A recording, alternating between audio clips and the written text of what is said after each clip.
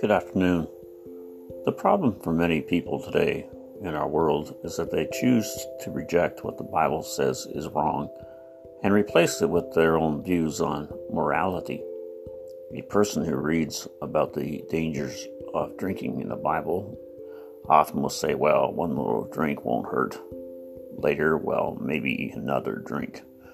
Till time goes by and they are either too drunk to drive or too drunk to get up off the floor. When God says in His Word, don't do it, basically He means don't do it. We may try to give our own interpretation. Well, it's wrong to God now, but later on it will probably be acceptable. No. If God says no, it's no. His Word is very clear and precise. If Satan can get you to doubt what God says in His Word regarding a need or a situation in your life, he knows you are very close to yielding to temptation. Satan will try to get you to doubt your salvation position. If you're truly born again, you won't have a desire to sin. You won't adopt a lifestyle of sinning. 1 John 1:9, if we confess our sins, He is faithful and just to forgive us our sins and cleanse us from all unrighteousness. His mercy, forgiveness, love, and patience are beyond measure. God doesn't give up on us when we sin. He convicts us of our sins, guides us by the Holy Spirit in the way of righteousness, so we can live a holy life and one day receive godly rewards. If you don't feel close to God, turn back to Him and do the things that move you close to Him. Spend more time in His Word and spend time in prayer, thanksgiving, and praise. Go on retreats with other believers. Worship the Lord in songs. If you don't believe or even still doubt you are truly born again according to John 3:3, then write out this prayer and pray it in humility and sincerity and mark down the date somewhere so you'll always see it. Dear God in heaven, I had to shut the door there for a second. The wind here. Dear God in heaven, I am a sinner. I need your forgiveness. I accept what Jesus did on the cross as being for me. I receive Jesus Christ, your only Son, as my Savior.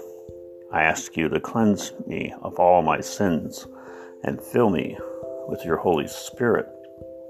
I have no doubt if you prayed that prayer in humility and sincerity that God saved you and gave you the gift of eternal life.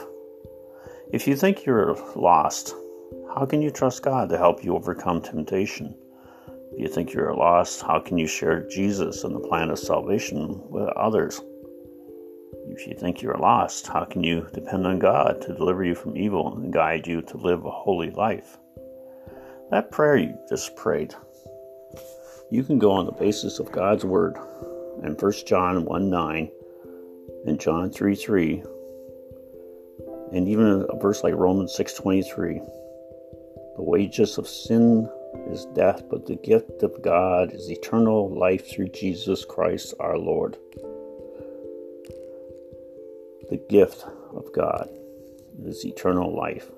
You prayed that prayer in sincerity, so mark it down somewhere, the time and date that you prayed this prayer, and on the basis of God's holy word, you are now saved forever.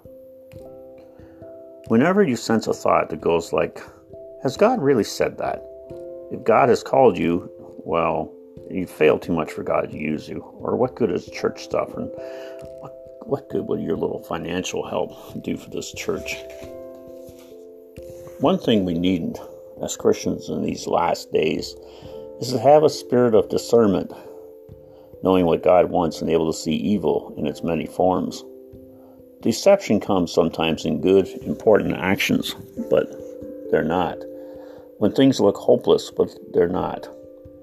When something looks too good to be true, and it isn't true. Satan lied to Eve in the Garden of Eden in Genesis 3:4 by saying, "Surely you won't die." He lied. There are many lies in the world today. There are many ways to God, people say.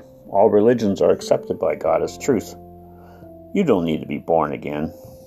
Or Jesus didn't die on the cross for the sins of the world.